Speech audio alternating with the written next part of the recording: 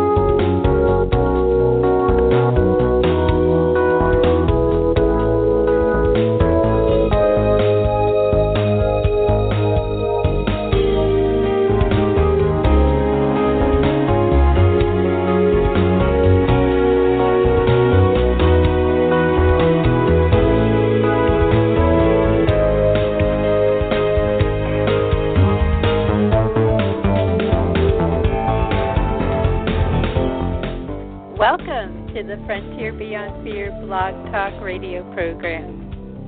I'm Susan Larison-Dans, and I am so delighted to welcome you all back today. Today is August 10th, 2016, and I have a wonderful returning guest coming back that I am just about to bring on the line in a moment. Mark David Gerson is here with us today, and that means that we are really going to have an inspiring, free-flowing conversation, because that's always the case when I bring award-winning author and coach, way shower, Mark David Gerson on the show. And today is a special day for Mark David because he is releasing another book.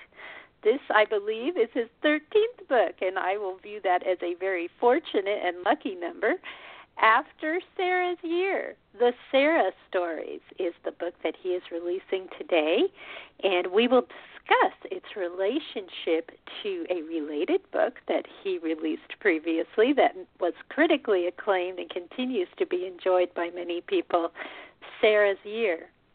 And Mark David has written so many wonderful books. His Quintana trilogy is in the process of being made into a trilogy of films, and his writing series, which is just so many books now to help people with writing and creativity, which began with the voice of the muse answering the call to write. Many people were called to Mark David's book, his work, when they read that book, and he just inspires people worldwide in so many ways, through seminars, online, through coaching, even through editing and through helping writers in very specific ways, but mostly helping everyone open to their creativity and their authenticity, which is very much related. Mark David's website is markdavidgerson.com. And I am just so happy to bring him on the line. Welcome back, Mark David. Hi, Susan. It's great to be back, always. It seems that even the introduction is free-flowing today. Well, you covered pretty much everything. Hold on. Can you hear me? Yep. Okay, good. Actually, that was kind of unusual, but I heard static on the line, and it's been that kind of a morning, too. It's been a highly energetic morning, I believe. So anyway, Mark David, how wonderful to have you here today on this auspicious occasion of the release of your new book. And I'm going to leave it to you to tell the audience how, after Sara's Year, relates to another book that, as I said, many have enjoyed, Sara's Year.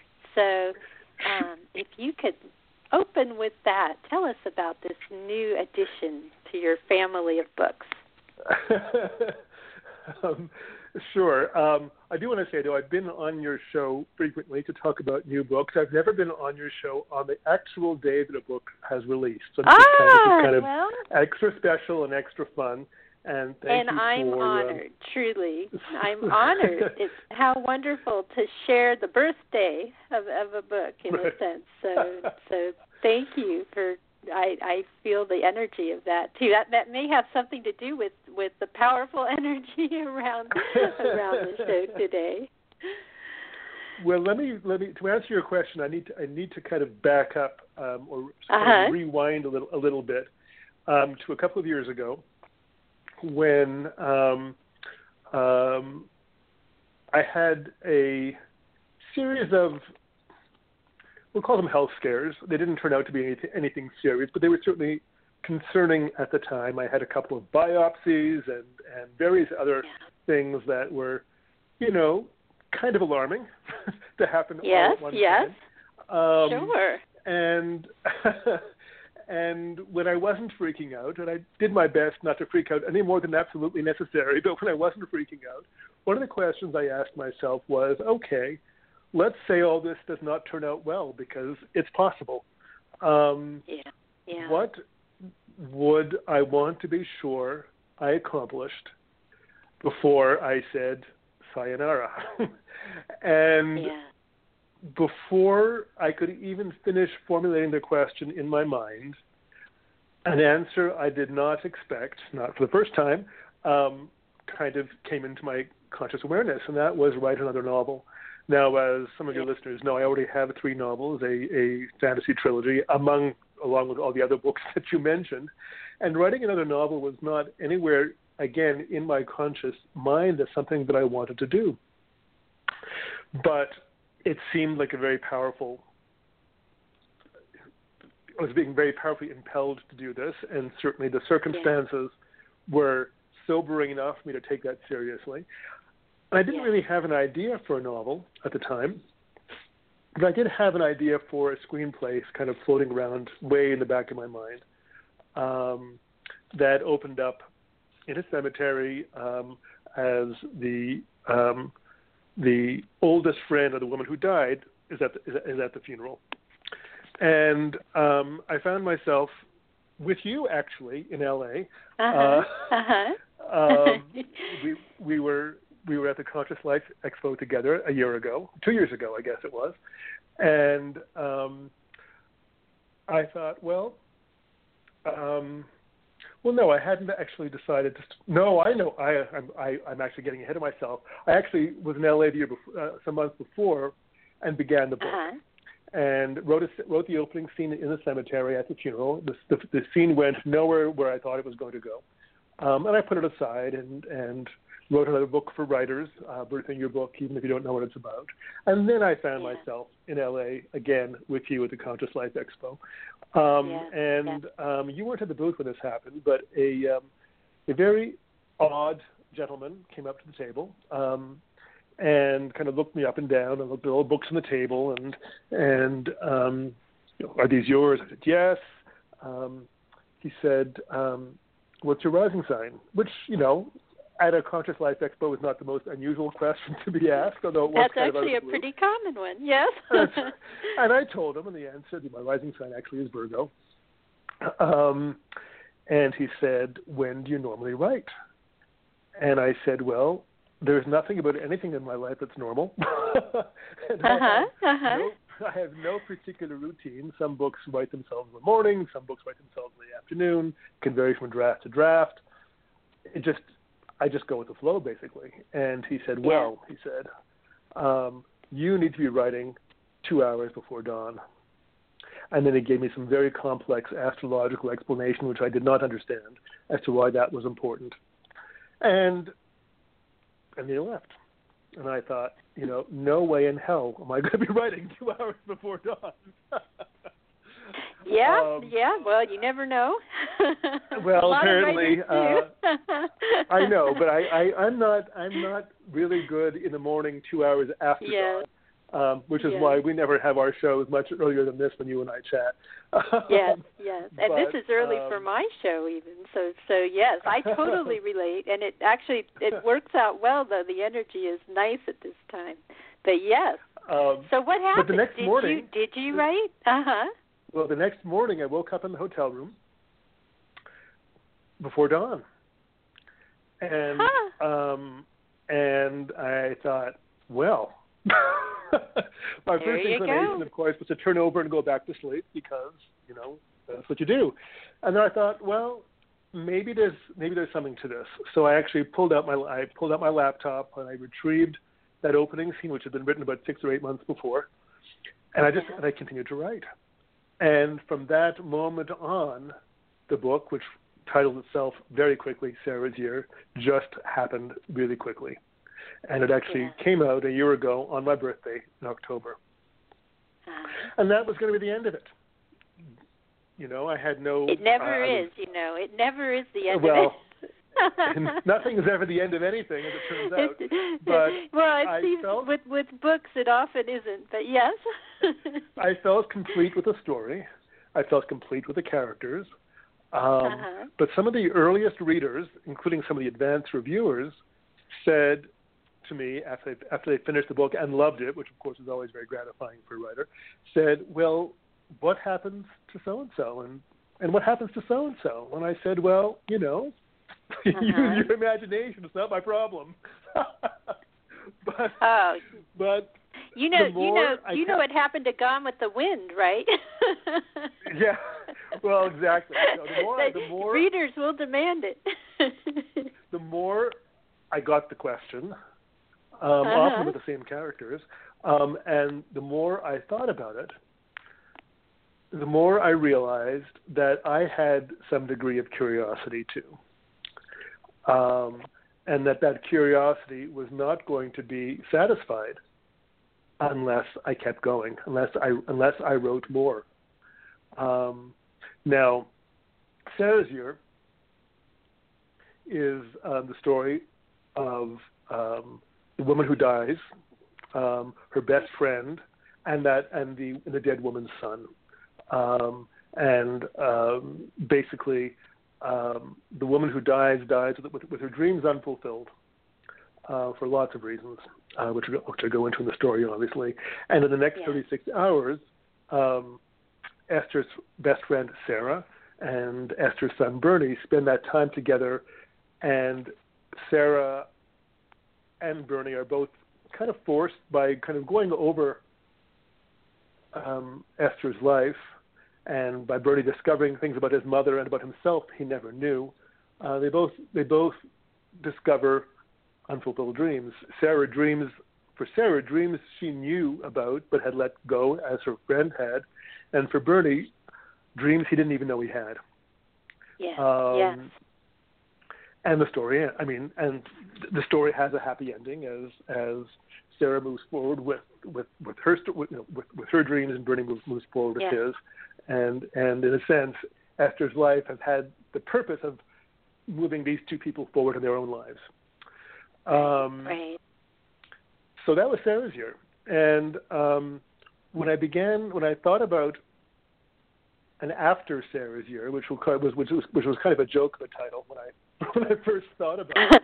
Watch out for those working titles. Yes. Yeah. Well, the funny thing with Sara's Year, when I first conceived it, before writing that opening scene, what was first in my mind as a screenplay was it was going to be the year that Sara spends after attending her best friend's funeral, and how her life changes in that year. And that's why it was called Sara's Year.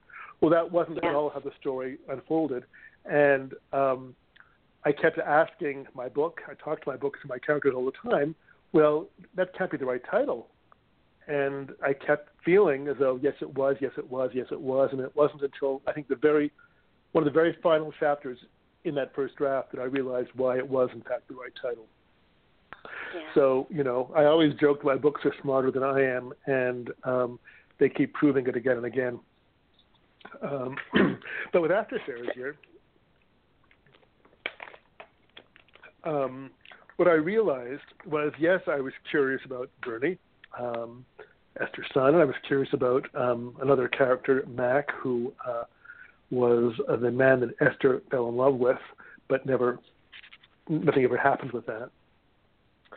And I was curious about Sara, of course, who was such a wonderful character in that first book.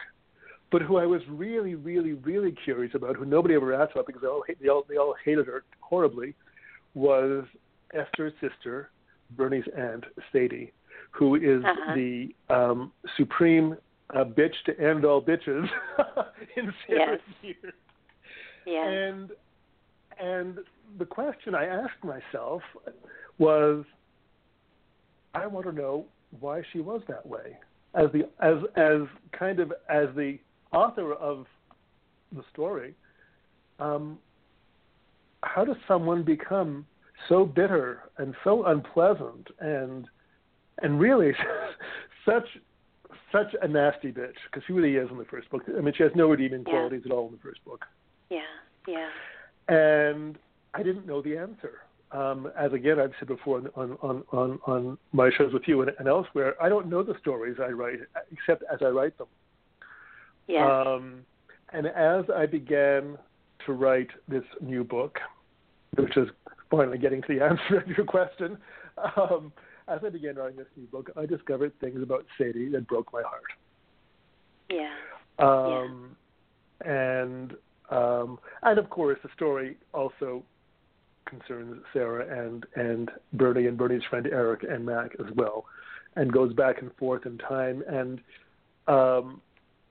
it's not a sequel. I mean, one of the reasons why I thought After Sara's Year was a title was I thought it was going to be a sequel. And it's not a sequel because the sequel suggests that you have to read the first book in order to appreciate the second book. And I was very conscious as I was writing After Sara's Year, not only of not wanting to do that, but of the book not letting me do that. The book made it, the scenes in the book really make it very clear that you don't have to. I mean, I'd love for you to read Sara's Year, but you don't have to have read Sara's Year first in order to fully appreciate After Sara's Year. And in some senses, maybe the title is unfortunate because it suggests that you do, but I'm not in charge of the title any more than I'm in charge of anything else. So, but the story does, of course, go through Sadie's life, talks about what happens to, fills in some of the blanks of Sara's Year, and also takes you past Sara's Year. And that's kind of how After Sara's Year happened. It happened because readers wanted it. And in spite of my reluctance, the readers in this case were also smarter than I was.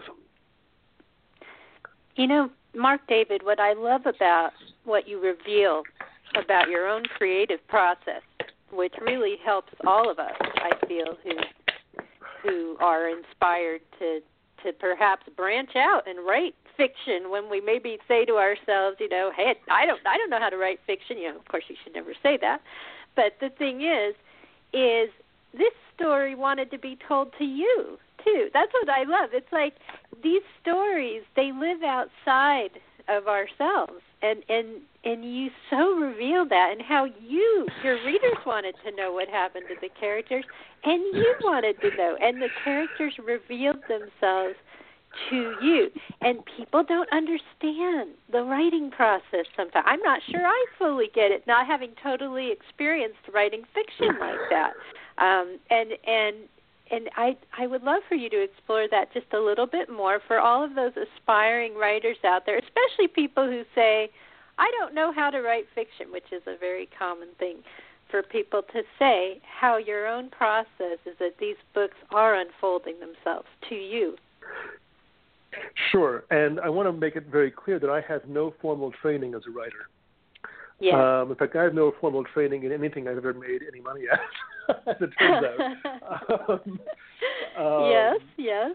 I have a business degree which never really got used. Because I was running for my creativity for most of my early life. But I did not know how to write a novel when I began to write The Moon Quest, my first novel. In fact, I didn't know I was starting. In fact, I didn't even know I was starting a novel when I started The Moon Quest. When I decided to adapt The Moon Quest as a screenplay, I didn't know how to write a screenplay. Well, The Moon Quest has gone on to win now 6 awards, over, probably more than 40 5-star reviews from various Amazon and various places, maybe even more than 50 at this point. And the screenplay has been optioned.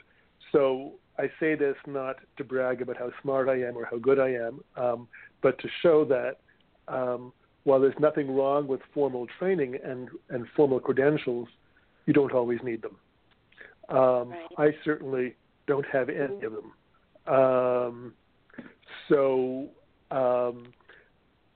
But to go back to your question, there is not a single book I have written, I don't think,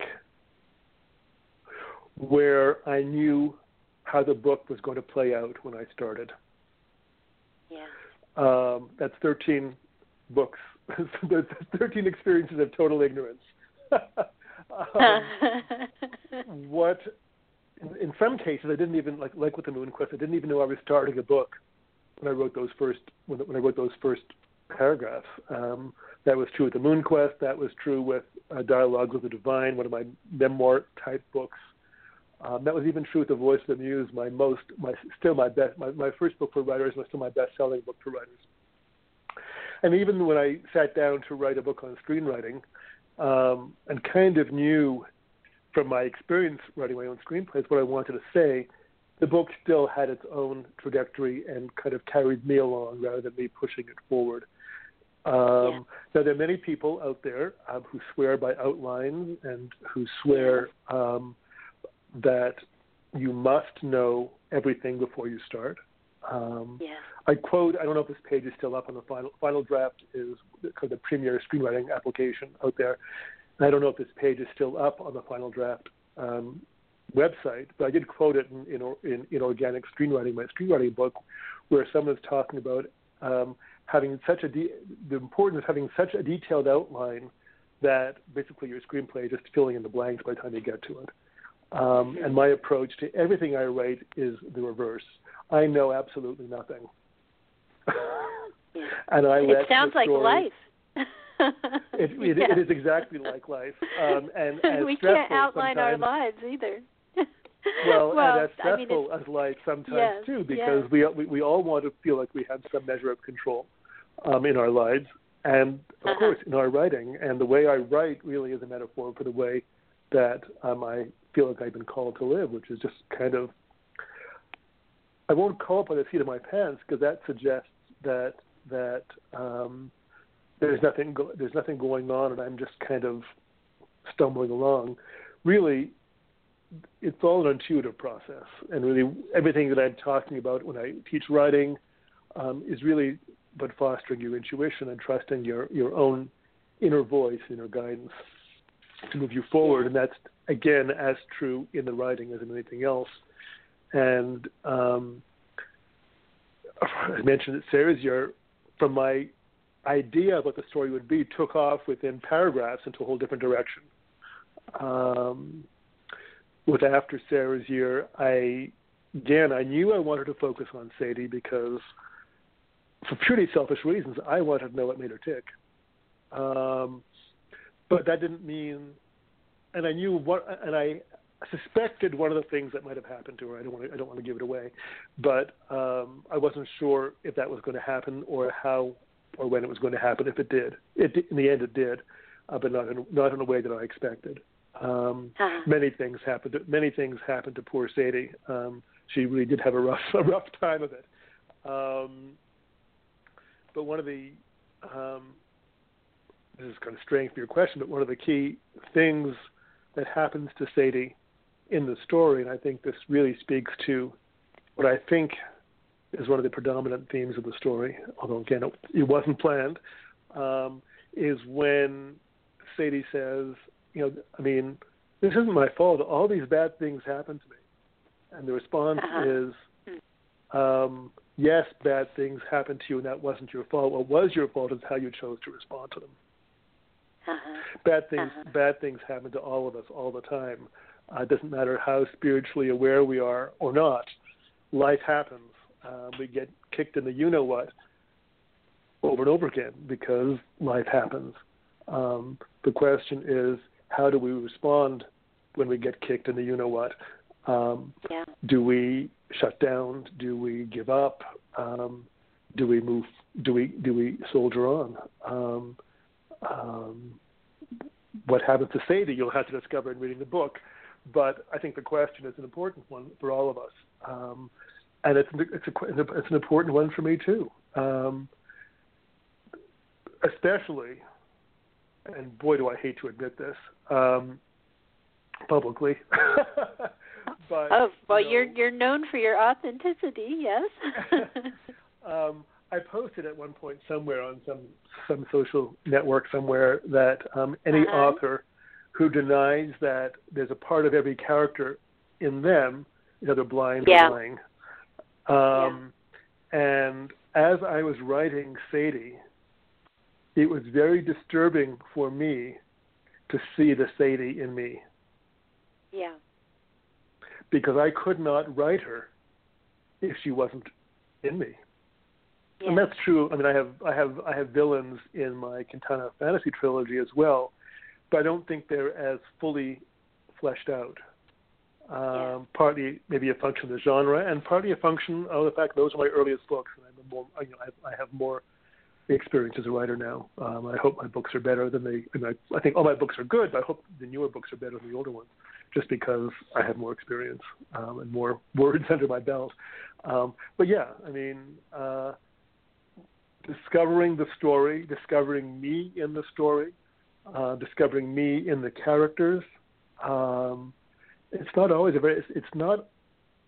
often a very comfortable experience. But it's part of the experience, I think, of a writer who's committed to his or her stories and characters, and to that authenticity that you just talked about. Yes. You know, what I appreciate about your exploring, in this case, a shadow side of a character, really, you could say, and also discovering, of course, we all have those darker sides to ourselves, or those things that you're right, that you don't necessarily want to come to terms with, but in exploring that, what I find interesting about your process here, Mark David, is how it helps us with life as well, in that you are finding compassion for a villain, putting a villain in quotes, and then what does that then lead you to is compassion for yourself, and acceptance, and that can only, when we explore those sorts of things in literature, that can only lead us to a more compassionate and fully functioning world, because, can you look at someone, let's list somebody who's considered a real villain right now by a lot of people, like look at Donald Trump. I don't want to get too far into this, but can you find, what is it that creates different people, or go into history, and also, yes, see what's in yourself. And so it's a very important process, and these kinds of books that reflect on character. And yes, you are very mature as a writer in the way that you are really digging deeply now into these characters. I mean, it's a full exploration of what makes these people tick.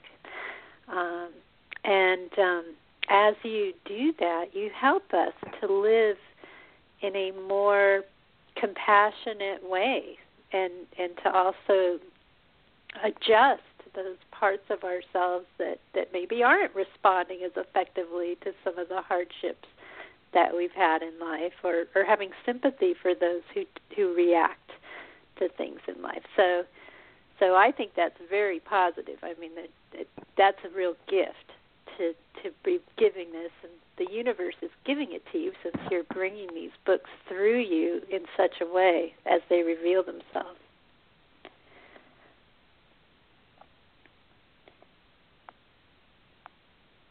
Are you there? Yeah, I think. Yeah, no, I'm just We're at the bottom of the hour. I thought, I lost it. One shouldn't contemplate silently on a radio show. Sorry. No, it's all right. It's all right. Given the way the phones are today, I'm a little. That's my shadow side, or my skittish side that I try to keep at bay. Always watching the technology when it's acting up a little bit. But yes, I suppose there wasn't a question in that. It was more of a reflection to respond to. So I was reflecting what you said, and I do appreciate that.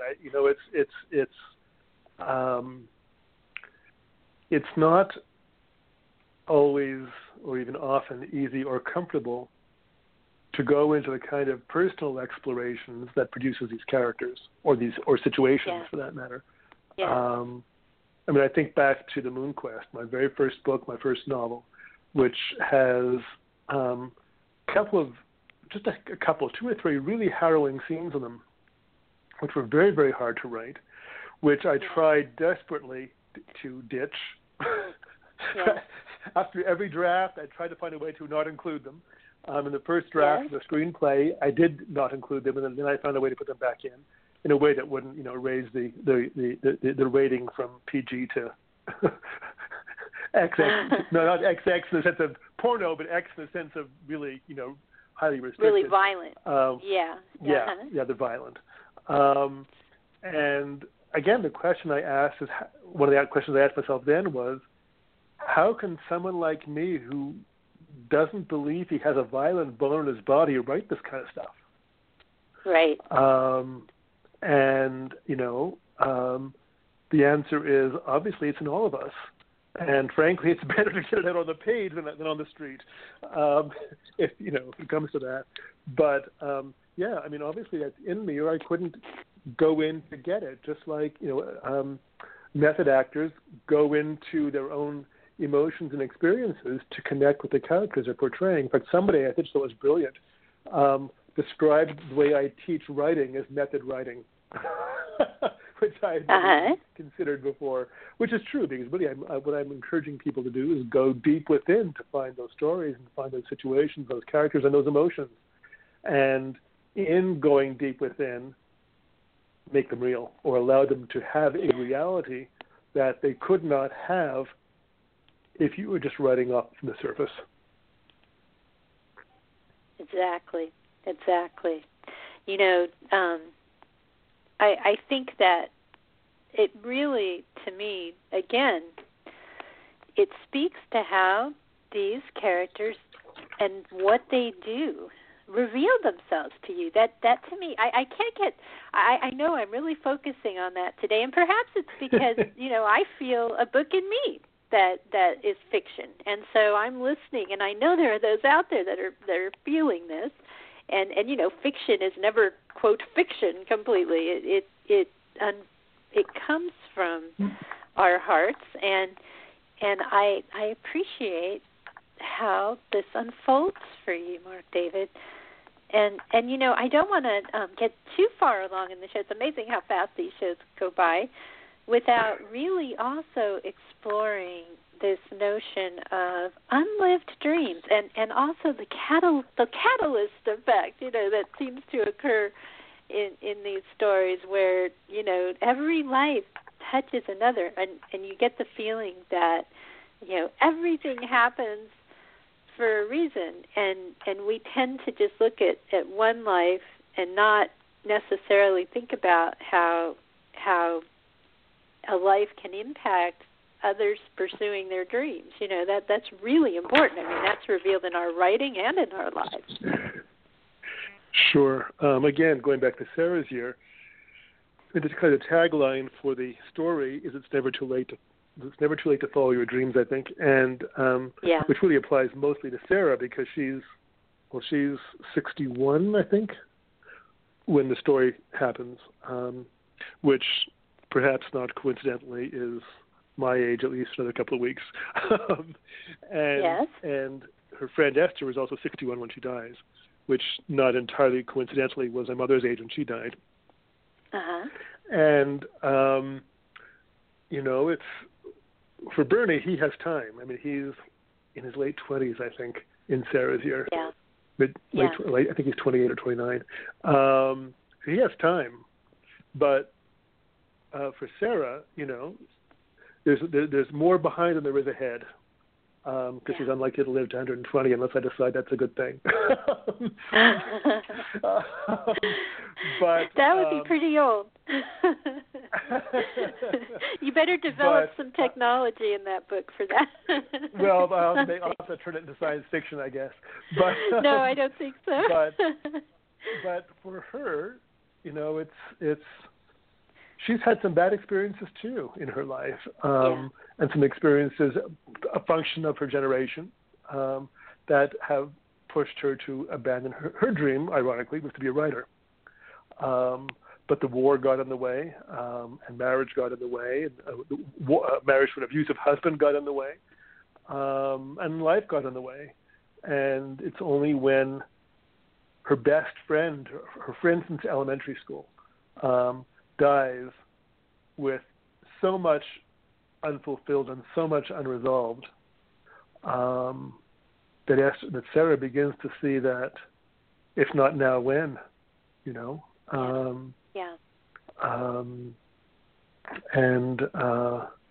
And helps inspire Esther's son to not wait until he's 61 to live his dreams, but to really acknowledge dreams he didn't know he had and pursue them. For Sadie, I think, and Mac too. Mac is the again the man that Esther has a very brief fling with in Sarah's year. For both Mac and Esther, Mac and Sadie, Mac pretty much shuts down emotionally, not creatively but emotionally, after Esther won't go away with him. Basically, after Esther leaves him, or after this doesn't go anywhere, and Sadie shuts down much earlier than that, when she's still probably in her teens or early 20s. And these two people, who really have no connection with each other than through Esther, really are forced to decide not whether it's too late to live their dreams, whether it's just too late to live their life, whether it's too late to embrace life.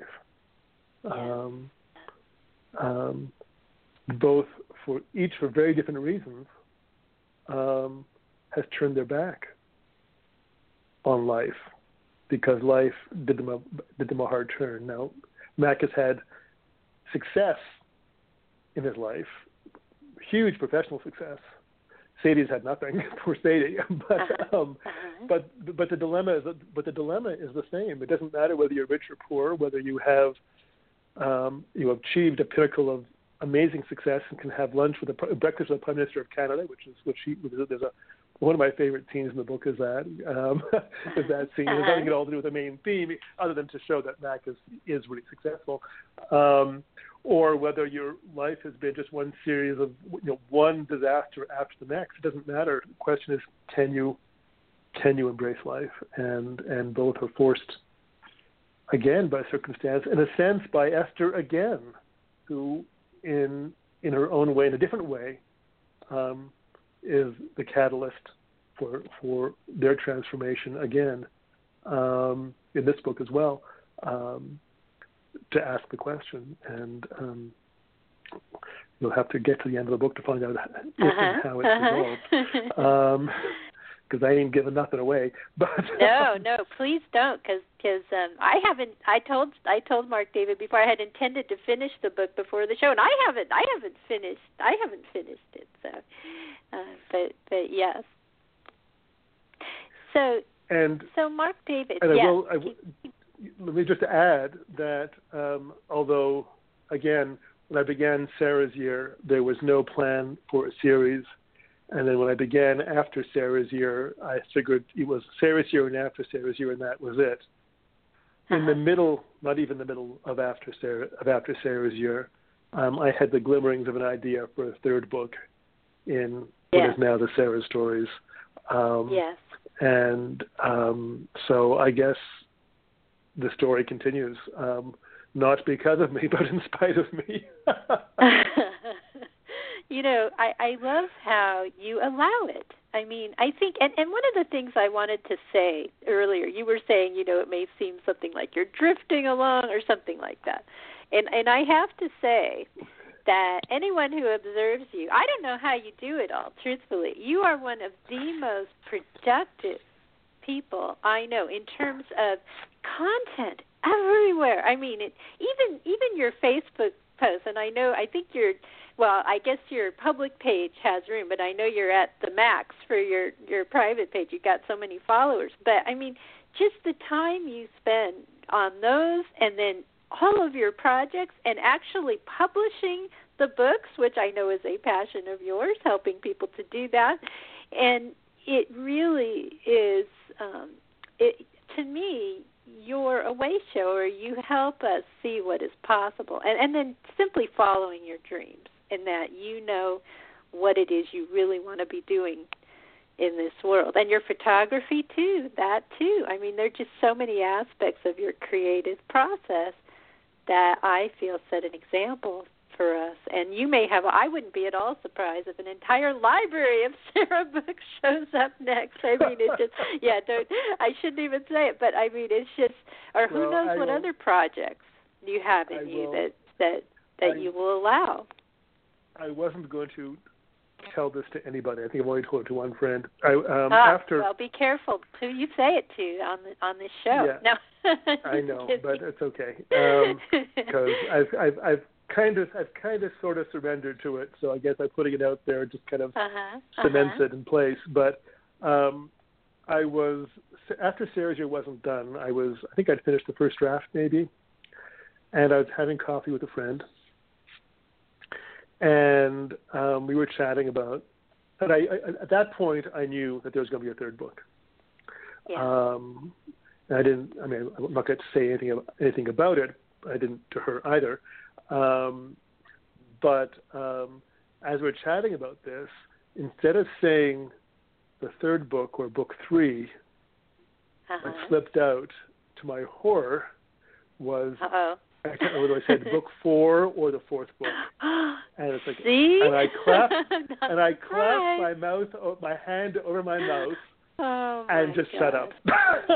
Because if there is a 4th book, and I'm not saying yes, I'm not saying no, it just seems interestingly Freudian that it popped out. But if there is a 4th book, I truly have not the remotest clue what it is. I mean, I have a vague idea, again, of what the third book is. I could be totally wrong like I was with Sara's Year. But it better be something related to the title because I already have a title for it. And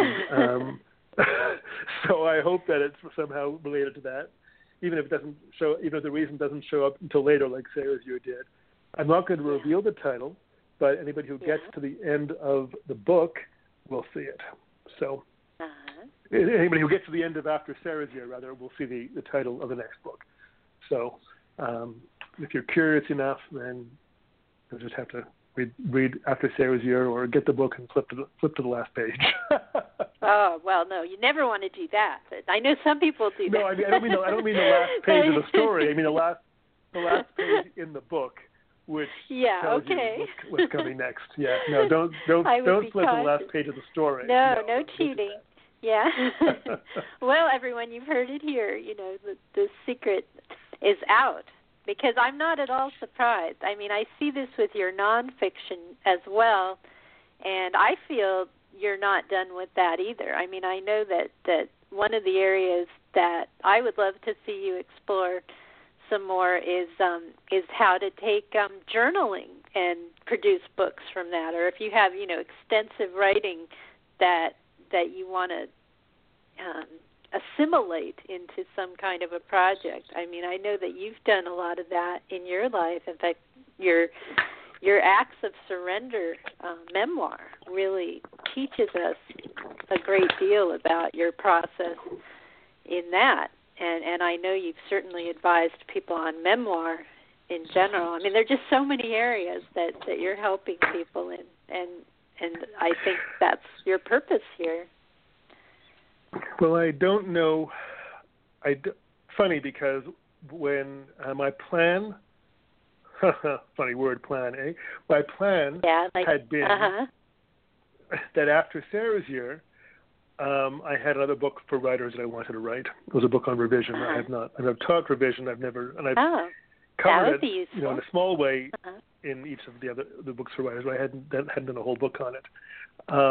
But kind of what has happened, of course, this can all change, in a heartbeat. But kind of what's happened is suddenly what I want to do, what I feel called to do, I think want is kind of suggested, comes to my mind, and my mind has really no part in any of this.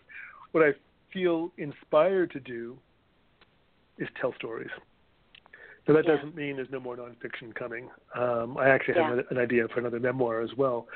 But what feels most compelling right now is to get these stories out. And that feels the most compelling. And it's ironic because the books for writers, frankly, sell the best of anything that I write, and are the most popular of anything that I write.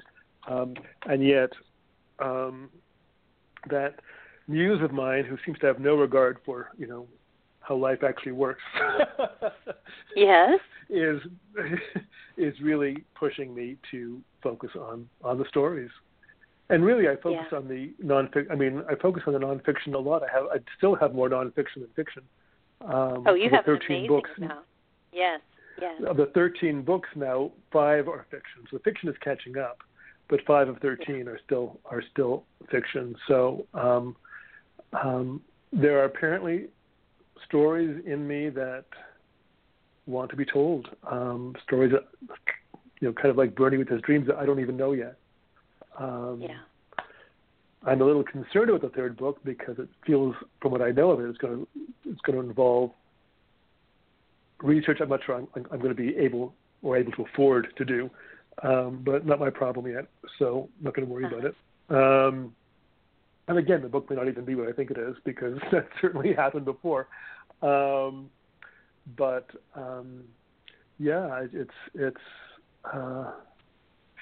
there's a scene in the Star Quest, which is the 2nd book in that Quintana fantasy trilogy, which I keep coming back to in my own life. I talk about a lot, where the main character and her companions are on a quest, not surprisingly because of the title of the book. They find themselves in this spiraling tunnel, cave-like tunnel, called the Coil, which sounds very snake-like for good reason, because in it they must confront their deepest fear, each of them, in order to get through to the other end. And they have to get through the other end or they cannot complete their quest. The main character, Quinta, and there's no coincidence that Quinta and Quintana sound similar, although I didn't even know that when I created the name Quinta. So that's a whole other story of how things play out without you knowing them. They're playing out. But what Quinta is a storyteller. She's an elder bard, which is what it's called in that land. It's kind of the chief storyteller. And what she discovers on that in the Coil, in that place, is that her deepest fear is of losing her stories, losing her stories and her ability to tell her stories. And as I was writing this, I was stunned because I was as startled as she was, because that came totally out of left field. And I didn't, I thought her greatest fear would not be seeing her son again. And there's a whole story around that, or not completing the quest, which would be disastrous in a lot of ways. But no, it was what her storytelling. And as I wrote those words, and my jaw dropped to the floor, as hers did in the story, I realized, coming back to what we said earlier on, that if that was her greatest fear, it would have to be mine as well. And I keep coming back to that. I mean, in my life, there are days when I think I don't ever want to write another book again. It's really hard work. No, I'm serious. It's really hard work. Yeah, well, I know, just having faced it on the other side, yes. I mean, those who haven't produced the book, you can feel that it is work. Mm-hmm. I mean, it's not bad. It's hard. It's joyous. Going through those emotional. I mean, for me, the craft isn't so hard anymore. It was at the beginning. Now, for me, it's the emotion of the experience that's hard. Yeah. I mean, writing after Sara's year was completely. Yes. Was fairly after 12 books. The 13th book wasn't hard to write in the sense of getting the words on the page. In fact, it's probably the fastest book I've ever written.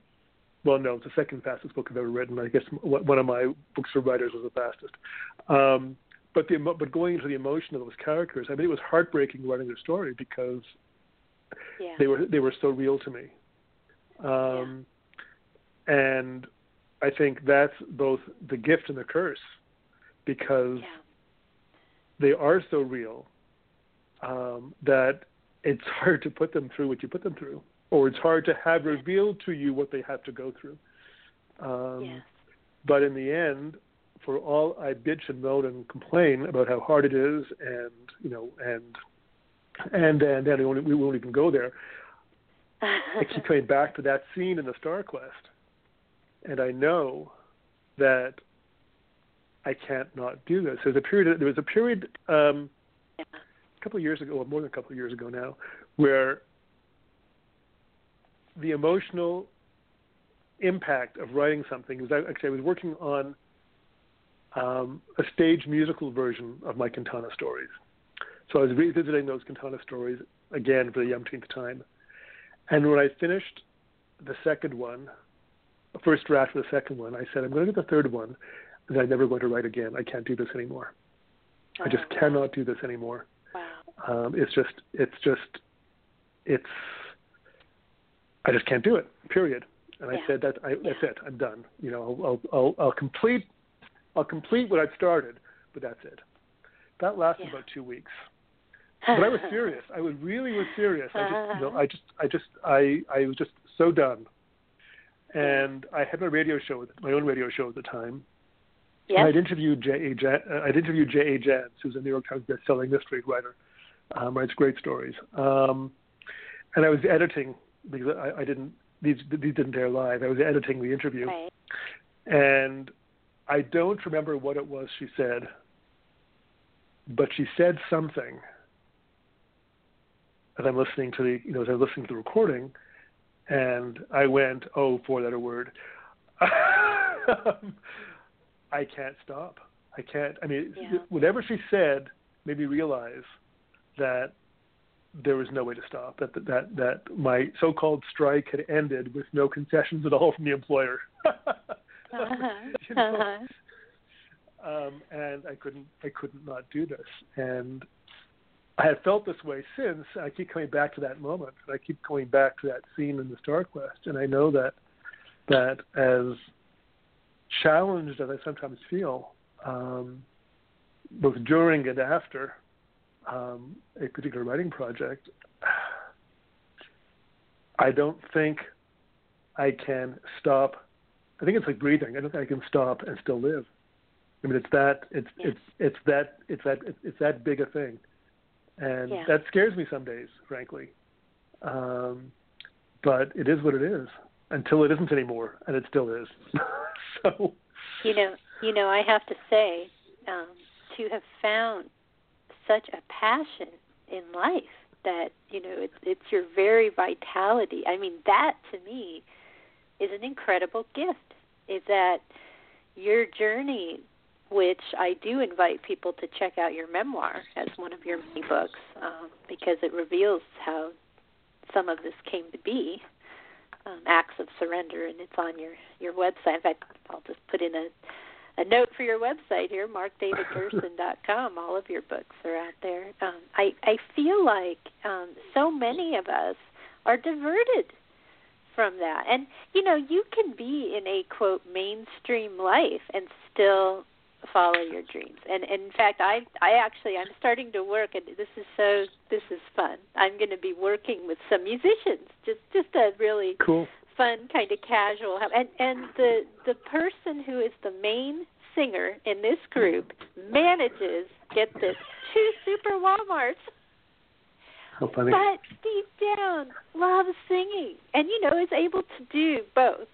And without even talking about, I live out in an area where, on the outskirts, where there are super Walmarts, and they can be pretty controversial, but we won't get into any of that, except the fact that what a beautiful thing to want to be a singer and to be, actually making progress in that area. So, to me, you exemplify, Mark David, that kind of vitality. And, the more you follow it, the more that maybe you don't do the mainstream thing if you can manage it, and follow that talent, and whatever it is, singing, art, writing, and it's a beautiful thing that that you do this and you exemplify it in your life and your work. Well, thank you. It's not an easy path. It's certainly a satisfying and rewarding one in many ways, but it isn't necessarily an easy one. But I think that no one said that following your dreams had to be easy, and no one says that if you missed out, in your 20s, 30s, 40s, and 50s, or even 60s, you can't start later on. I mean, poor Sara, she keeps being reminded of Grandma Moses, who didn't start painting until her 80s, 70s, 80s. And a great role model for anybody who is past a certain age, who says, I'm too old, it's too late. Yeah. It's too late for me. Well, it's not. It's never too early, and it's never too late. I agree. I think that when you find that passion, Mark David, you don't ever want to, quote, retire from whatever that passion is. I think that the people who are most passionate about what it is that they're doing, assuming they're physically, as long as they're able to even approach doing it, and even then probably past, you're just going to keep doing it because it is your life. It is your vitality. And that's the way to be. And you can't ever say that, well, you might fail, because there is no failure when you follow your passion. So, and I feel that you've known that. There's a great quote from Judi Dench, who is an actor who I so admire. She says, what do you retire for? You retire if you are in a job that has just kept you employed and given you some kind of income. Then you retire to do the things that you really want to do. Well, I am doing the things I want to do now, so I don't want to retire. Exactly. Yeah. Exactly. That's actually a quote from her memoir. That's beautiful. That's it. That's it exactly. And here we are. We are right at the end of the live show. We're getting close, and I wanted to give you an opportunity, Mark David, to once again remind people where you can be found. And I know that you're doing seminars still in different things. Please let the audience know a little bit about what's up. Sure. As you mentioned, the best place to find everything about me, including links to other places, is my website, which is Mark David Gerson. It's Mark with a K, davidgerson.com, all one word. But you can also, Mark David Gerson, all one word, is my username on many social media, on Facebook, on Twitter, for example. So please look me up there. I will be speaking at Unity of Santa Fe next month on the 18th at the Sunday service. And I have not been doing a lot of teaching recently, but I'll be teaching a workshop there the following Saturday, the 24th. So go to the Unity website, go to Unity of Santa Fe website for more information about other those events. All my books are available in paperback and ebook, both on my website. If you order off my website, I'm happy to sign them for you, but you can also find them on Amazon, at barnesandnoble.com, and through some other online booksellers. And the ebooks are all available in the Kindle, iBooks, Google Play, Nook, Kobo. Did I get them all? They're all should have been five in there anyhow, stores. And so please look me up anywhere. Follow me. You mentioned that my friend. I've maxed out on my friends on my personal Facebook page. Right. That's true, except that every couple of days somebody drops off, and so actually I have 2 vacancies now. So hurry! So hurry! But if you can certainly follow me there. If you can send me a friend request, and my professional page is facebook.com/MarkDavidGerson.page. Easy enough. So and I highly recommend your pages because you post so many things all the time, and people can always follow your personal page too, even if they can't get in on the friends. They can follow your posts. Exactly. And I also have a whole bunch of. Oh, go ahead. Well, the live audience is leaving us, so I just wanted to remind the live audience to go to frontierbeyondfear.com for this show and others and coming up. And thank you, live audience, for being here. We'll continue into the archive briefly. Okay, keep going now. Now we're talking across time to everyone in the podcast, which we've been doing all along. To those who are listening in the future.